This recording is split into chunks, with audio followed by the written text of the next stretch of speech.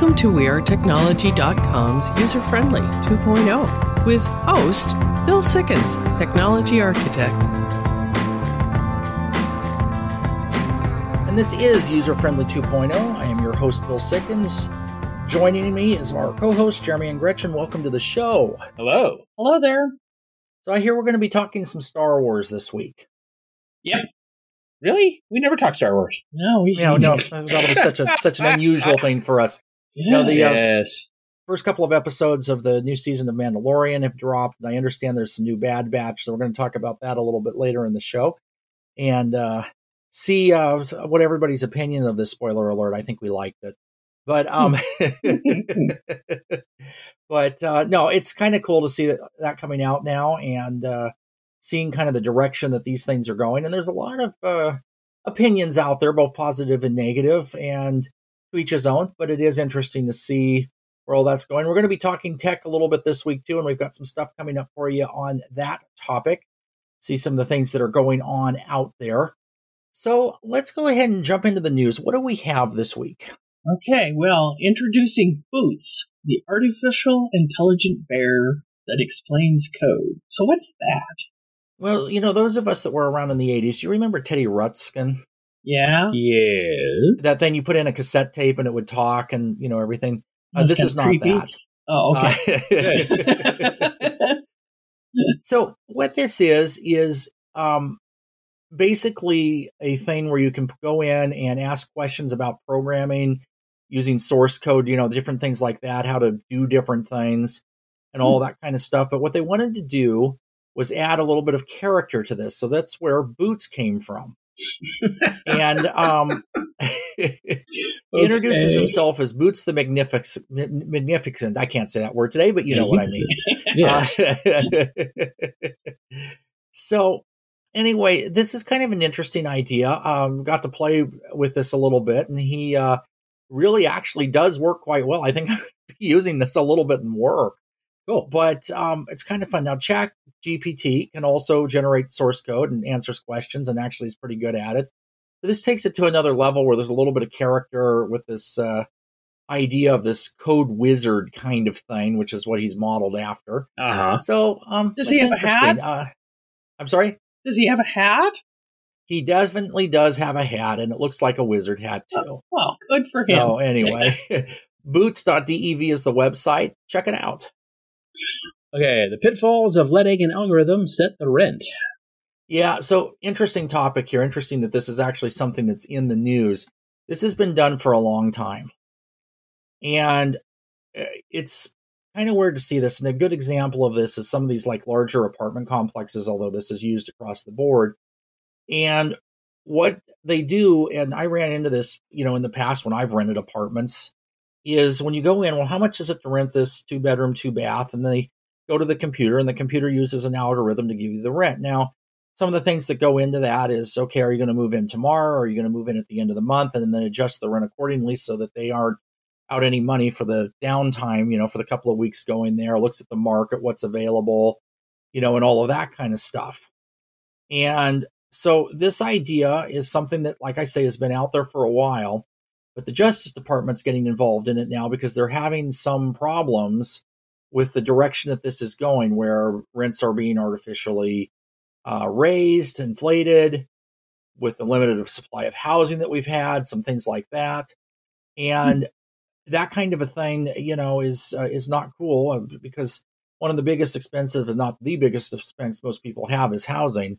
Yeah. And there's been definitely not enough in most markets. That's been a big problem. And now we have something that is really kind of adjusting the rent in a way that may not be fair to everybody. So that's what this is about and all of that kind of stuff. And, the company that makes it, RealPage says that they use aggregated market data in legally compliant manner, whatever that may mean. And blah, blah, sure, that's where that's they going do. from there. But it's just another thing to look out for if you're looking to rent and that kind of a thing.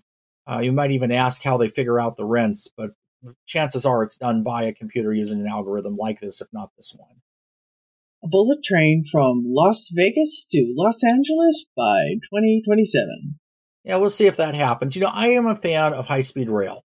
I think it has its place. Now, whether this actually comes into being is also another big question. The state of California has been building or trying to build, I don't know exactly how you would describe this, a high-speed train that ultimately would go from the north part of the state to the south part of the state, connecting San Jose's local trains in the city and stuff down to, I think it's Bakersfield. They've been trying to do that since the 1990s. Yeah, and they started building part of the project, and there's been tons of cost overruns. As far as I know, none of it works yet either. So this other system, now this might have a little bit more of a use because there's a lot of people that do go to Vegas for the weekend. If you could go on the train, that might be kind of cool. We've been on that road. Yeah, oh yeah, we've driven it. It's horrible. Yes. Yeah. And having a train that would go back and forth and reduce the traffic, that'd be really nice. One of the things, other parts of the world, Europe, China, and other places use high-speed rail a lot more than we do. But one of the real differences is the amount of space. And in the United States, it is usually more cost-effective to get over these vast areas of space using a plane where you don't have to build track infrastructure, bulldoze through mountains, that kind of thing, than it is to do something like this. The problem being is air travel has been such a mess lately, and it doesn't seem to be getting better, that having an alternative might be interesting. On a kind of a sub-note to this, Amtrak has been adding a lot more service. I know up here there's a new train that goes from British Columbia to Portland with stops in between that's launching and stuff like that. So there definitely is some investment being made in trains and that type of a thing. And it's interesting to see if they actually get the high-speed train to work, for one thing. It's supposed to be electrically powered and renewable energy and all of that, which would be great. But I know that the state of California, which is where the majority of this would be, does not have the best track record right now in making this stuff actually happen. The other thing of it is the cost of this project is $10 billion today. So you figure it's actually going to be more when it goes into effect, because almost always that happens. Yeah. Why the floppy disk just won't die. Yeah, it's funny. There's a lot of things out there that still use floppy disks too. That's really? Yeah. A lot of different computers and things, and especially older equipment. And, they talk about here embroidery machines, $18,000 machine, manufactured in 2004, and it runs on floppy disks. And there's a lot of other devices like that too that are still out there. The last year they manufactured disks like this was 2010. Okay. Oh my. So we're now 13 years out, and the supply of disks is dwindling. So that's one of the problems that they're having, that it's becoming harder and harder to replace the disks when they go bad, or if you need more of that type of a thing. And, so it's an issue, but they're still out there. One of the other things that you might find interesting is planes. Like I believe the 747 updates on floppy disks most of the time still. So when they send out the software update, there's actually a floppy port in the cockpit, and they have to go in with the disks and load them. Wow! To be able to upgrade them, That's just terrible. So, anyway. They do have some floppy to USB emulators and some other things that sort of maybe can replace this on certain devices, but that would only work with computers that were compatible with something like that and that type of a thing. And a lot of the other stuff out there that requires them still requires them, and it's just a necessity. The other thing, you look at these type of things that you might have heard about in the past if you were using computers in these eras, are zip disks. Those are still used in a lot of ways. I'm not even sure those are made. I'd have to look. But it is definitely something that's out there and something that's still used on that front. CDs are still all over the place. In fact, I still have a CD burner. I have tons of stuff that's stored on CD, and I'd like to get it onto something else. Say none of our computers have a CD drive, so that's good. Yeah. Mine does. I have an external one that I use, but I still do use it from time to time. So yeah. Amazon's big dreams for Alexa all short. I wonder what she thinks of that. Yeah, I would have to ask that question too, and I think she's done, telling everybody what time it is, and that's kind of the biggest problem there. Is they seem to have not been able to really teach people what the capabilities actually are. So most people that have a smart speaker use them in a very minimal way and don't know what they can actually do. The other thing that Amazon's complaining about with this, and they're cutting people from the division and laying them off and all this stuff, is because they haven't been able to really monetize Alexa in the way that they had hoped to. although she's built into so much stuff, there is that, but it's not direct. It's not like they can sell access or something like that. And they've tried, having her pitch things, and I don't think she would like that much either. But it's just been one of those type of situations. So it's going to be interesting to see where they go with this. But it definitely is an issue and something that is a concern. I don't think Alexa is going to go away anytime soon. But on the flip side, you've got to have the concern of things that you got to pay for it. Although I don't know why they needed 10,000 people for that division. This is User Friendly 2.0. We'll be back after the break. Have you seen him? He's from the future. He's got a really big computer. And he uses it every day. And he uses it in every way. What's he use it for? I'm not that sure because it uses future technology. Welcome back. This is User Friendly 2.0. This is the part of the show where you ask questions and we endeavor to give you answers. Send us your questions and your comments, userfriendlyshow.com. Check out our new website. Everything's there, and we would love to hear from you. What questions do we have this week? Can you put a 10 gigabyte file on a flash drive? Yeah, this has actually come in a few times. I don't know why 10 gigabyte was the number that was picked, but that was actually asked 3 times, so I just went with it.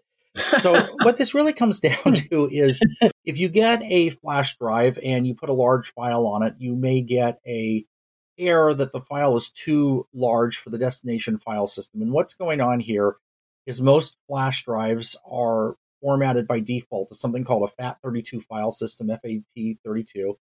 And that file system has a 4 gigabyte maximum file size limitation. So you can put multiple files up to 4 gigabytes a piece on the drive, up to whatever the capacity is. But if you had one big file, 10 gigabyte or whatever, anything over 4, it wouldn't fit. However, that can easily be fixed. And you do that by formatting your flash drive with a different file system. And there's a couple that are that you can use that are supported kind of across the board. Windows uses NTFS, those letters, and that one will allow you to put the bigger file on there. You can read those on a Mac, but you can only read them. You can't write to them without the use of third-party software. So on the Mac, their equivalent is something called APFS or HFS Plus. And that allows you to read and write the large files on the Macintosh, but it will not be able to be read on a Windows computer. So we still haven't gotten over this war between the formats completely. That's unless sad. you go with something called exFAT, which is extended FAT. And that file system takes the larger files and will work on both platforms. So that is the one that I would recommend using. And it doesn't cost any more or anything like that. Just make sure that you copy anything off of the flash drive first, because when you format it, anything that's on there will be erased. Are battery-based electric cars the way of the future? Yeah, so this is an interesting topic and is a question that in one way or another, variants of this have been asked for a while. We've talked about electric cars, the Tesla, the Nissan Leaf, all that type of a thing. And one of the things that I look at that's very interesting that seems to be coming out now, and I've had a little bit of experience with this myself, is using hydrogen instead of batteries.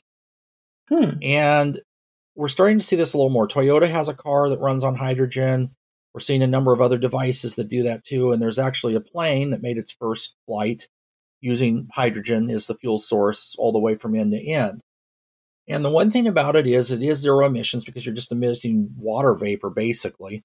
Right. So, it definitely has its place to make hydrogen with the appropriate equipment and that type of thing. You can do that. It's a little bit difficult to fill your fuel cells. You have to know firsthand where to be able to go. It is possible, but it is definitely something that is not as prevalent as like a gas station or an EV charging station, that kind of a thing.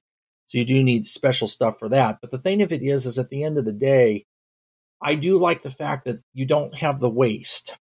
So on an electric vehicle or that type of a thing, the batteries are good for a certain number of charge cycles. That can vary a little bit on condition and how the car is kept and all that type of a thing, but they will eventually wear out so that they can't be charged anymore. And right now, we've talked about this in the past, it's difficult, if not impossible, to recycle them. So a good portion of these are ending up in landfills. And how many batteries are in a car? There's a lot. Yeah. Yeah. Jeez. And, they're made with lithium. That's the primary chemical for that.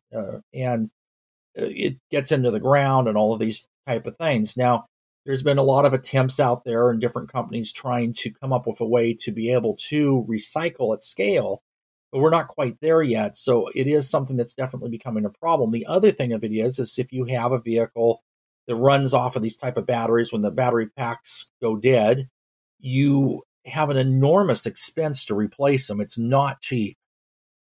It's not like your $200, which used to be $60 12-volt car battery.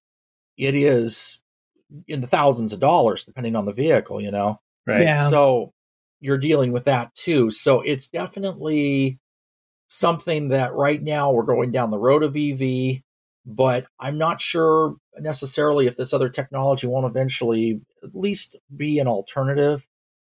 It's going to need more infrastructure and different things like that, but it is definitely viable. Are hubs still required for smart homes?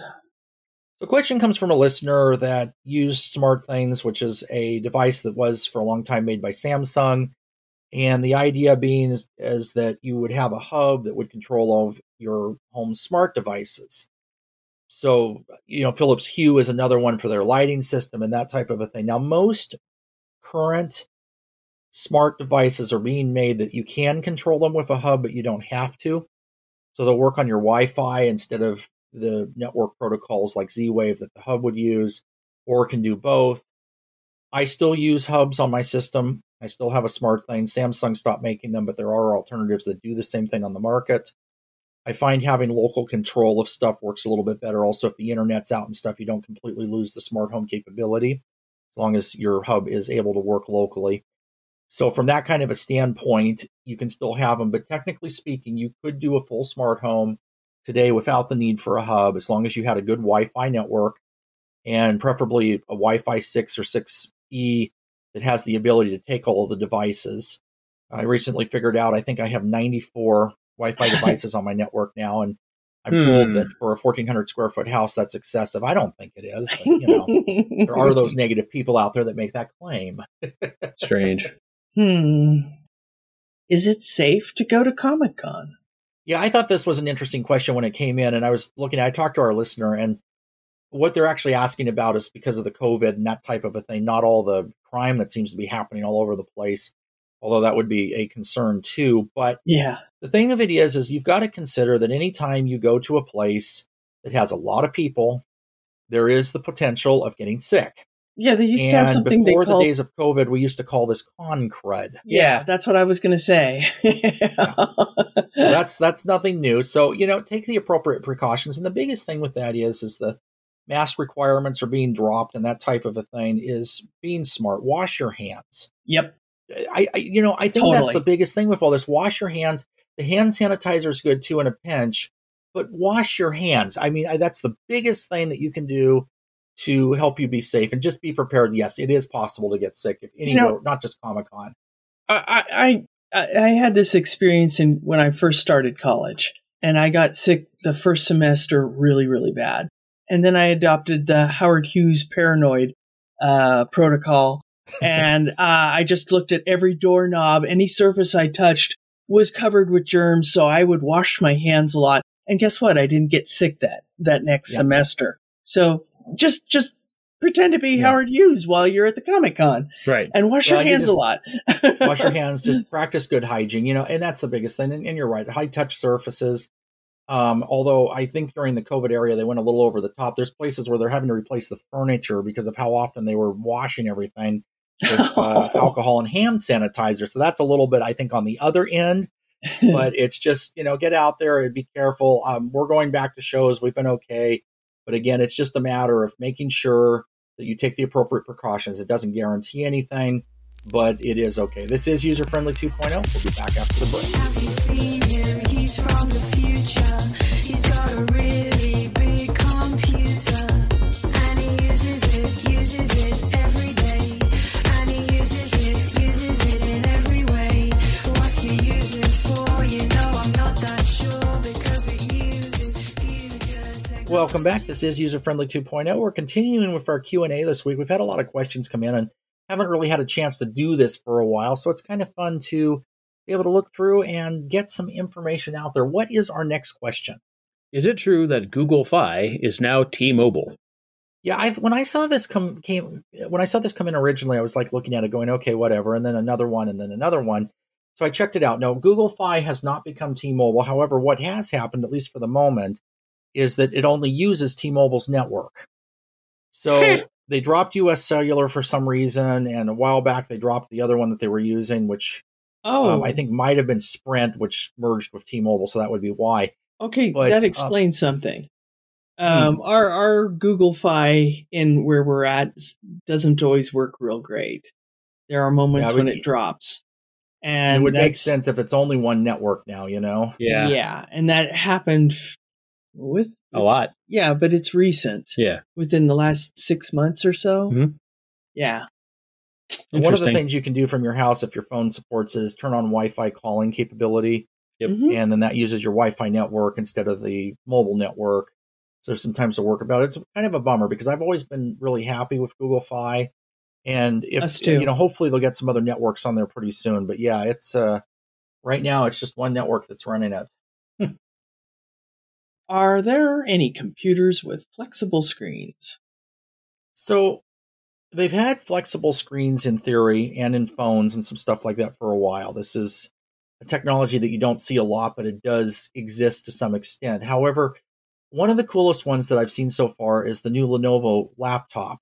And you push a button and the screen unrolls and pops up, and it just kind of gets longer and longer. It's cool. And that's definitely, it's a rollable screen. So yes, it would have to be flexible in order for that to work. So it's a concept. I don't think you can actually go to the store and buy that yet, but I do think we're going to see this a little more. And it's going to be interesting to see what they do with it as they come out. Can you sell a domain name? Yeah, so this is something, yes, you can. Okay, so that's the short answer. Yeah. But you want to be careful. I would recommend, if you're going to do this, using a domain name broker that you trust. So selling it through a site like DirectNick or GoDaddy or something that is credible, do a little bit of checking on it. Because once the name is transferred, you can't get it back. So if somebody is out there trying to cheat you, and yes, there are scams with this kind of stuff, you definitely want to just make sure you're safe, make sure you get paid first. There's companies, Seco is one of them, that will do the brokering. They do charge you for that. I think it's 10% or $150 or something, depending on the cost. But they take the money, they handle the transfer, and they guarantee that you get paid. So you can sell a domain name just like anything else. Get a value on it if you want to do that and see what it's worth and then put it out there. But just be careful that you don't get taken, because those things can happen and happen pretty easily. Will remote work stay around in the computer industry? Yeah, this has been asked a lot, and it's a question that I've been interested in too, because I'm a programmer and I like being able to work remotely, and so do a lot of people. And there's two schools of thoughts on this. I think the work week, especially in IT, has been forever changed. Even hybrid models where you come in maybe 3 days a week, it's still not the 5-day, 40-hour week like we used to have.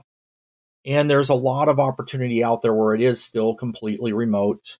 You can get a job, you can work from your own home and be able to function in that way. And I know from my own standpoint, not having the drive, not having to deal with all the stuff that you would have to deal with. And since COVID, it's like I used to drive about 15,000 miles a year. In the last couple of years, I think I've driven 4,000 miles a year. Mm-hmm. So it's saved a lot of money. It's good on the environment, not to have to drive as much. You don't have to deal with the congestion. So I like it personally. So I do think the change is here to stay. Whether or not every job is going to be remote, I don't think so. I think the hybrid model is probably where this will end up, with there being a lot of options that are fully remote. Does Google have access to everyone's contact? Yeah, so when you save a contact, it saves to a master database. So somewhere there is a list of every contact that's out there. But it's interesting to see what Google already has: your name, gender, birth date, personal cell phone numbers, Google searches, websites you visited, the fact that you turned on the bedroom lights last night, probably if you have a smart home, things like where you've been for the past years. If you use Google Maps, that's all recorded. Yeah. You can turn all of this stuff off and limit the sharing and that type of thing. And there's ways to get in and do that. But the bottom line of it is there is a lot of information that's shared to Google, especially if you have an Android phone. Now, I find it kind of fun. I can see, 4 years ago, I went on a trip to Salt Lake City, and the information's still there. What hotel I stayed at, where we ate dinner, all of that kind of stuff. But it's a little scary, too. So Yep, it's definitely out there. All right, this is User Friendly 2.0. We'll be back after the break. Have you seen him? He's from the future. He's got a really big computer. And he uses it every day. And he uses it in every way. What's he use it for? You know I'm not that sure because it uses future technology. Welcome back. This is User Friendly 2.0. UserFriendlyShow.com is the place where you can check out all of our past archives, Tech Wednesday, our articles, and everything else that we do. Let us know what you think. Send us your questions and your comments. So last week we started to talk about this a little bit. Actually, I think it was week before last when the first episode of the new season of Mandalorian dropped. And we've now had a couple of episodes. I think it's 2. I have not had a chance to see them yet. And I'm sure I'll get yelled at for that, but I haven't. I'm going to, I promise. So but you guys have. So you want us to talk Mando first? Talk Mando first. Okay. All right. There were, when we looked at, what is it, social media and stuff? Social media. There was people complaining and bitching about the first episode of Mando of this season. But, I kind of look at it like each of these seasons is almost like reading a novel. At the very beginning, you preface or you begin the novel, you set the pace. And I think the whole thing with them saying that Cara Dune was recruited for special forces, it made sense. And that way the character isn't gone. She could show up as a comic book character or in a novel. The character wasn't thrown away. It was just, sidelined. Yeah.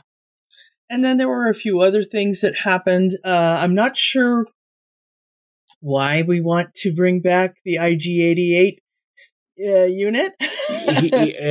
He trusts the droid for some reason because the droid was willing to blow himself up. But, to me, if you have a bomb in your chest and your legs get blown off, that is a failure of construction and design. So that's definitely a bad day. But that's the thing. The droid was going to destroy himself, and he's got a bomb in his chest. Yeah, and yet his upper torso is what survived. Yeah, seems like something there is kind of a little messed up. So I'm not really sure where they were going with that. So I mean, if you're feeling grumpy or annoyed that the first episode wasn't the way you were expecting it to be, well, watch the second one. Yes. The second one, oh my goodness. It's intense. It totally reinvigorates a very bad take your child to work day. Uh-huh. So you're, on an adventure and some super cool things happen. Yeah. It really does. Oh, yeah. I can't recommend it highly enough. Yeah, and you even get a cool gal pal to go with you on the adventure and save your ass, and she's not wussy. She packs a punch, and she knows what she's doing. Right. And... no spoilers. And you gotta watch it all the way to the end. Okay, awesome. You have to. If you love Mandalorians, you have to see this. Yes. Okay. All right, well, I'll check it out. I mean, I'm of the opinion that what we need to do is create like an exoskeleton for our own soldiers that's modeled after some kind of a cross between Mando and Iron Man. I mean, it'd be the butchest soldiers you had on the planet with all of those skills and everything. Just absolutely, something that would save the world. So, hey, I think it's kind of cool. I agree with you as long as I get a suit and a jetpack. Yeah, well, of course. What is it? A Mando and a jetpack is a weapon. I think that was the line. Yeah, a Mandalorian and a jetpack. So a Mandalorian with a jetpack is a weapon. There you go, with a jetpack. Okay, yes. Well, somebody got it right. So, and the other episode that dropped is the season episode 12 of the Bad Batch, and it's a Crosshair episode. Another gut wrencher. And man, is he having a bad year. Yeah. Oh, just the earlier episode with Crosshair just made you your gut wrench, and then we get to see Cody, and then Cody disappears and Crosshair is once again all alone. And this time, I don't know. I'm kind of wondering if it's finally gotten through to him. It might have. So, boy, I mean, good storytelling, really deep character development, unlike the sequel movies.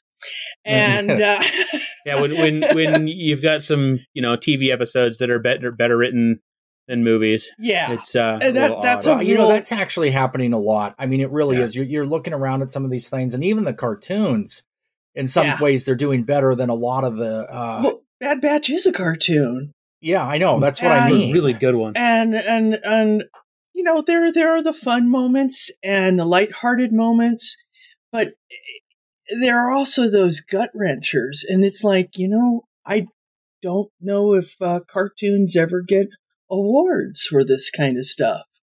Are they even considered? They really should be. There are animation awards. Mm-hmm. I don't remember where or when, but do they get it for fine acting, fine writing, beautiful artwork? Do they get the big awards ever? I don't know. Let's go look. That's a question I have. So, yeah. So if you're one of these people that go, oh, a cartoon, that's just for little kids. No, watch Bad Batch. If you have buddies who are going, oh, the clones aren't the way they were in the novels, just ignore that. Watch the cartoon for what it is. There's going to be arguments like that all the way around. And that's always the case between published, printed stuff and movies. There's a little bit of a difference. But as a writer, you're never going to please everyone. As a movie maker, you're never going to please everyone. So it's like, check it out and see if you enjoy it. Another one, that they've come out with a new season of, which I wasn't expecting, is Legend of Vox Machina. I think I'm saying that right. And that one I've really enjoyed too. It's, yeah, we got to catch up on that one. Yeah, we haven't gotten to that one. Yes. It's kind of cool. And that came out of just someone's game and, with voice actors, and they've managed to put this thing together. And I think have done a really kind of a cool job. Now, that one's not one for the kids. Definitely. No. I don't even want to watch it with my mom in the room. Yeah, it's I have the same thing. It's kind of embarrassing if you have certain people around, but it's still pretty well done, So these type of things. Okay, so Disney Plus is the place to look for this. Let us know what you think as this stuff comes down, and we'd love to hear everybody's opinion. This is User Friendly 2.0. We'll be back after the break. Have you seen him? He's from the future. He's got a really big computer, and he uses it every day, and he uses it in every way. What's he use it for? I'm not that sure, because it uses future technology. Welcome back. This is User Friendly 2.0. Great show this week as always. Love hearing about all the new Star Wars stuff. That was kind of cool. So, I'm going to have to get on there and check it out, and love the Q&A. Actually, let's finish with one other question that came in. So a while back, we were talking about website hosting and that kind of thing a couple of weeks ago. And a lot of questions are coming in about encryption. And it used to be that you put up a website and there you are. And now pretty much you don't technically have to by a law or anything. But if you want to show up on search listings and have people be able to view your stuff, you have to use an encryption certificate. And this is called SSL. Yeah. And this is what puts the padlock up at the top of the URL or makes it green, depending on the browser you have, that tells you that basically what's happening is the information you're sending to the website is securely being sent and is encrypted, and that you really are communicating with the website that you think you are. Yeah. Okay. That's what these are about. So once upon a time, these were really expensive and difficult to do, and they've really come down in price. SSLs.com, which is the provider I use, which is actually a Ukraine-based provider, so I recommend them, but I've used them for years, and they've always been great. It's $10 a year. So it's not that expensive to do. There's different kinds of certificates. There's a basic one, the $10 a year one that's just like mydomain.com. And then they have what are called wildcard certificates. Those run more, starting at about $60, where it can be anything .mydomain.com. So if you have server one or video or whatever, a prefix on your domain name, it will cover them all. So depending on what you need is what you would have there. The other thing is a lot of hosting services now just include this as a part of the package. So our new website for User Friendly for example, is on WordPress Engine. And for that part of it, the SSL certificate just comes with the hosting. They wouldn't launch it if you didn't have encryption. And then for some of the other stuff we do that requires things outside of it, we still buy our own. But from that standpoint, that's what that is. And, you know, the thing of it is like we said earlier, is you almost have to have them in a sense, because big search engine sites like Google and stuff will not index your site if it's not encrypted. And that was a change in policy that was made a couple of years ago, and one that I do have to say I think is a good one, because if you get onto a website that doesn't use encryption technology and you send a credit card number or an email address, it really is going over the internet just in plain text. And there's all kinds of things that can happen. Just, you don't want that, right? No, never.